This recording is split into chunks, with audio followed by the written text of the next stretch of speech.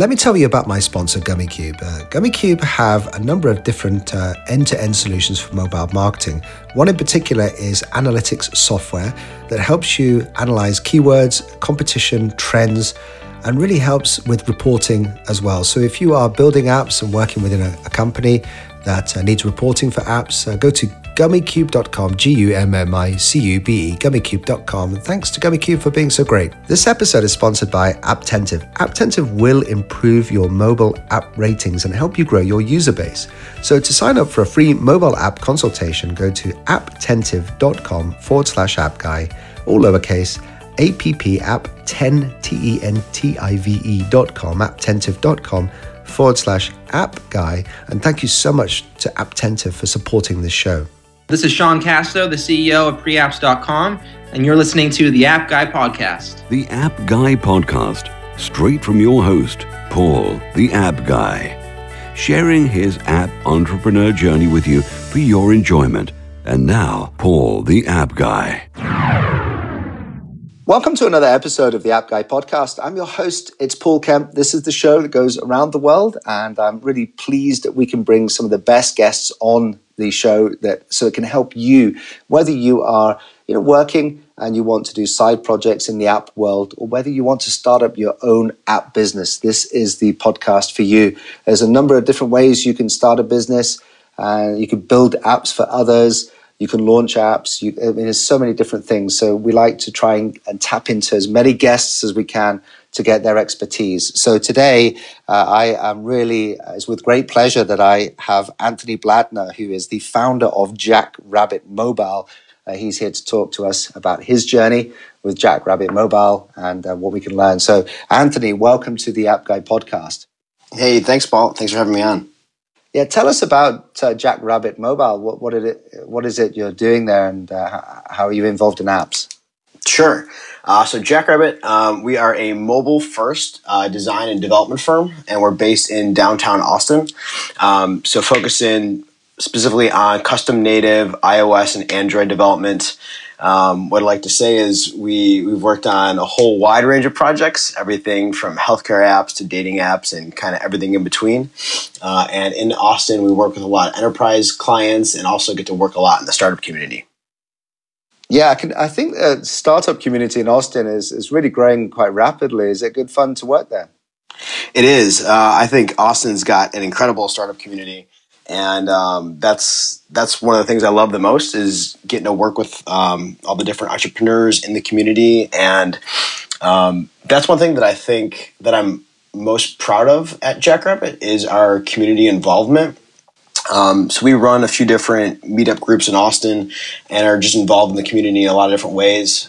We run an Austin iOS developer meetup group. We run an Austin Android developer meetup group.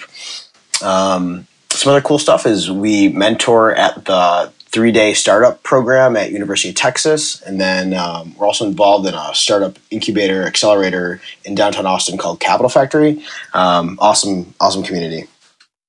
Actually, Anthony, let's touch on the community because many people listening to this may not be getting so tapped into the community. Maybe they're just starting out. How important is the community within the kind of native app building business, and how different is it, do you think, from other industries? Yeah, so I think the mobile community is awesome, and and when I first got started, I think that's what really drew me out of my background was working on like enterprise web development, and that was all big and corporate-y, and it was okay, but just getting involved in the startup community, getting to work with entrepreneurs and getting to work on mobile technology. Mobile is just so new and up and coming, and everyone in the community is so passionate about it and so involved. And getting to work with new tools and cutting edge technology, I think that's the fun part. So I've really enjoyed being a part of the community, and I think especially the mobile communities are some of the best communities out there.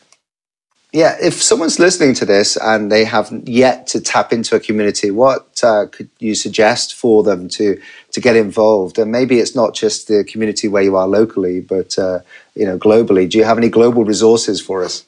Sure. So I'll actually give a few different resources. Is starting locally, I'd say check out meetup.com. There's a bunch of interest groups on there. You'll depending on where you're located, you'll probably be able to find some kind of developer community on there. And if you're lucky, maybe something specific to mobile or whatever it is that you're diving into. And then online, a couple of resources is Stack Overflow is always a great place to go to look up questions and get involved with the community there. Angel List is another good community. And then I'd say just start digging around to like Facebook groups. So we host a couple Facebook groups for mobile UI UX, and then a couple Austin developer groups for iOS development and for Android development. And there's just so much out there that I think getting involved in those communities gives you an outlet to like ask questions, whether it's about your code or what you're developing. And then you can also see what other people are talking about and see what people are developing and kind of get a grasp of the trends that are going on. Yeah, Anthony, I was also thinking as well that the way I got started is that you realize that you can start to build apps yourself, and then that puts you in the top tier of knowledge, and it gives you work because then you build apps for others. How did you get started with Jackrabbit? You know, is that, did you start small or did you get a lot of venture capital money and just go for it? Yeah, so we're actually totally bootstrapped, no VC money. Got started, on the low end. Me and my co-founders, first couple apps, or each of us have like an engineering or design background. So the first few apps that we developed, me and the co-founders built them together and then reinvest that money to grow our team and add resources. And it was our first couple projects. Just came from people we knew in the local community that needed help on mobile, needed some mobile solutions created, and we knew we could fill that need. So we got together and built these projects. It's actually funny. So in Austin, there's a big festival called South by Southwest, and one part of that festival is the interactive technology piece. I think that's actually grown to be the biggest piece. And just walking around the trade show, just talking to different startups and different companies at the trade show, we were able to get our first few clients there and kind of just took off from there. See, you're almost bringing this around full circle because it's important to get involved in the community, and that's how you get clients because you're out there. Absolutely. Any tips on like working with your first initial clients for anyone who's wanting to do the same? For example, I mean, there's good clients, and I can imagine in my experience, there's not so good clients. So, what tips and advice do you have for getting good client work that you really want to work on? Ooh, that is a good question. I'd say be careful with the initial conversations that you're having with people, and I think you gotta. What I've seen, and maybe this comes from experience, is it really comes out in the first few discussions of what people are asking for, and what I like to ask a lot is on the relationship of working with clients. When we talk to them in the first few meetings, asking about what they are looking for out of the relationship, both from like the short term, the long term, and kind of feeling out how they want to work together. And I think that's where you'll start to see red flags if there are any, and just being aware of that. I think the other side is also kind of educating the clients on what your process is going to be so that they know what to expect through the process too. We found that a lot of our clients, mobile's still new on the whole, that most people don't know how mobile works or the tools or processes that we'll be using. So I think the first half is just kind of educating them on what our process is, what they can expect throughout the process, like where those touch points are, where we'll show them what we're working on or what the progress or the status is. And I think just one half of it is just them being aware of, what that process is so that they can rely on that. And then just working together from there. Yeah, because I could imagine, Anthony, that, for example, like a lot of work that is going out is from these web agencies who are web only and don't have any kind of mobile presence. So they then have the client relationships and say they can take on the work for mobile and then, outsource those. Is that good work, do you think, having an intermediary between you and the client? I've had both situations. we've worked in a lot of different scenarios. Sometimes where we're partnering with another company, or sometimes we're working directly with the client. I've seen it work very well, and I've also seen it sometimes where there's been problems. And I think the important part is just having open communication with everybody and transparency in the process. Where I've seen it be problematic is sometimes where the intermediate company tries to own too much of the process, or kind of they want to play the in-between person and they block communication. My big thing is just having open communication so that all the way down to developers can ask questions to stakeholders on the other side, and just making sure that the same message gets conveyed and you avoid playing like the telephone game. I think that really helps everyone understand kind of what it is that they need to achieve, what it is they need to work on, and hearing the words right from the client. Yeah, I can, because I know I've had this experience before where the initial chat with the client is with maybe someone who can just say yes to everything, every feature they're asking for, and then right.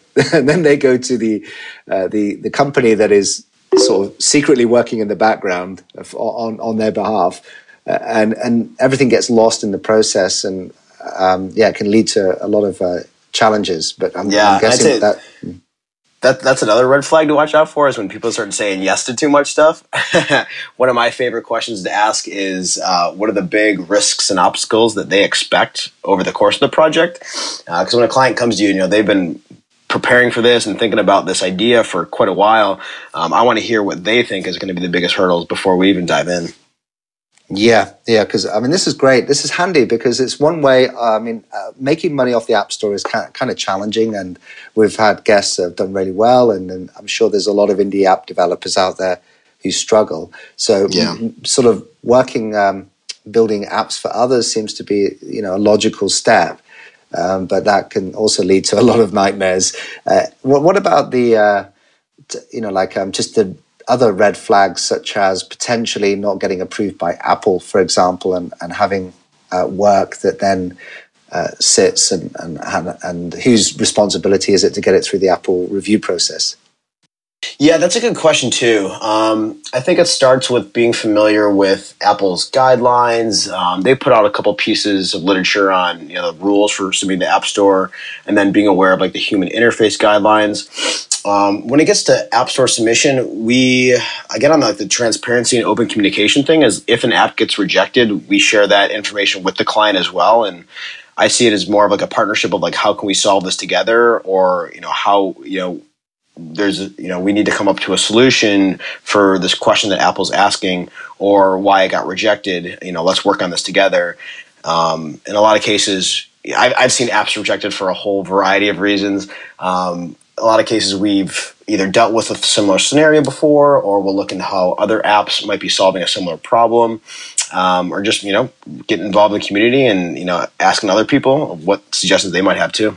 So let me thank who I think is the planet's best App Store optimization company, and that is GummyCube. Now, GummyCube are a San Francisco-based company, but they can deal with you wherever you are. They are an App Store optimization technology company. Now, they leverage big data from the Apple App Store and the Google Play Store, and they use this to feed their algorithms, which helps you to be more effective with search on the App Store. Now, one of the biggest discoveries they've made over the last few years is that web search and mobile search are completely different. So they collect big data, it's called DataCube, and this is from the app stores, not the web search. So this means that you can be much more effective with optimizing your apps for the Google Play Store and the Apple App Store. So I highly recommend going and checking them out. It's www.gummycube.com, GUMMICUBE, gummycube.com. And just thank you, GummyCube, for being such a great supporter of this show. This show is supported by Apptentive. They are sponsoring, and it's a great sponsor because they have the ability to message your users. So if you've listened to past episodes of the show, you'll know how important it is to have a following, to be able to cross-promote your apps, to be able to communicate with your users. And Apple and Google do not make this that easy, but Apptentive do, because they give you the power to have two-way conversations with your users.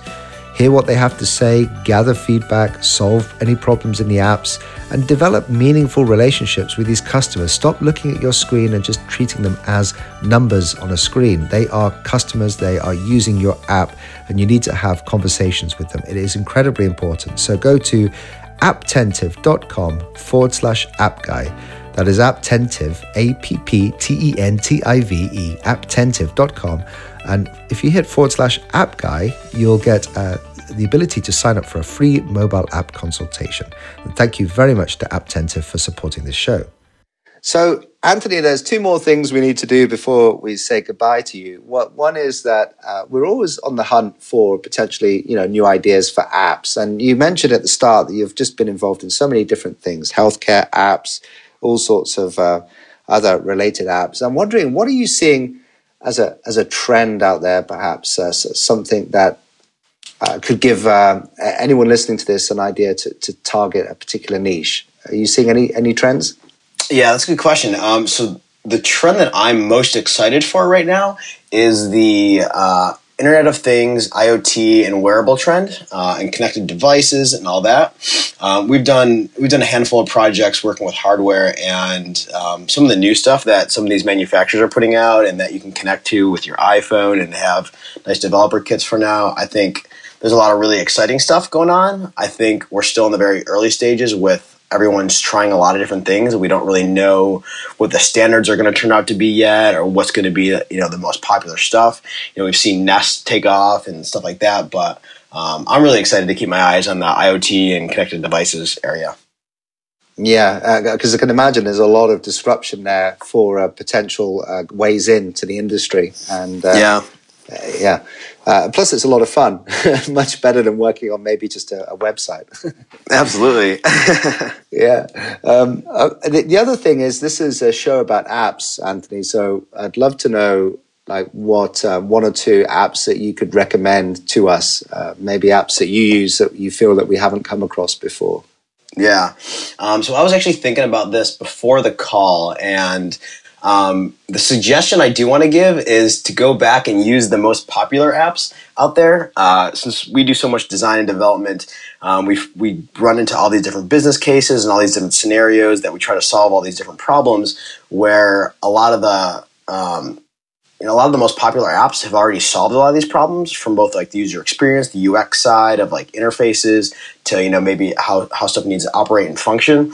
So a lot of times when we're doing research and researching how to solve a certain UX problem or functionality problem, we'll look at just the most popular apps that are out there, such as Facebook, Slack, Twitter, and all those apps. People that are doing a good job at it.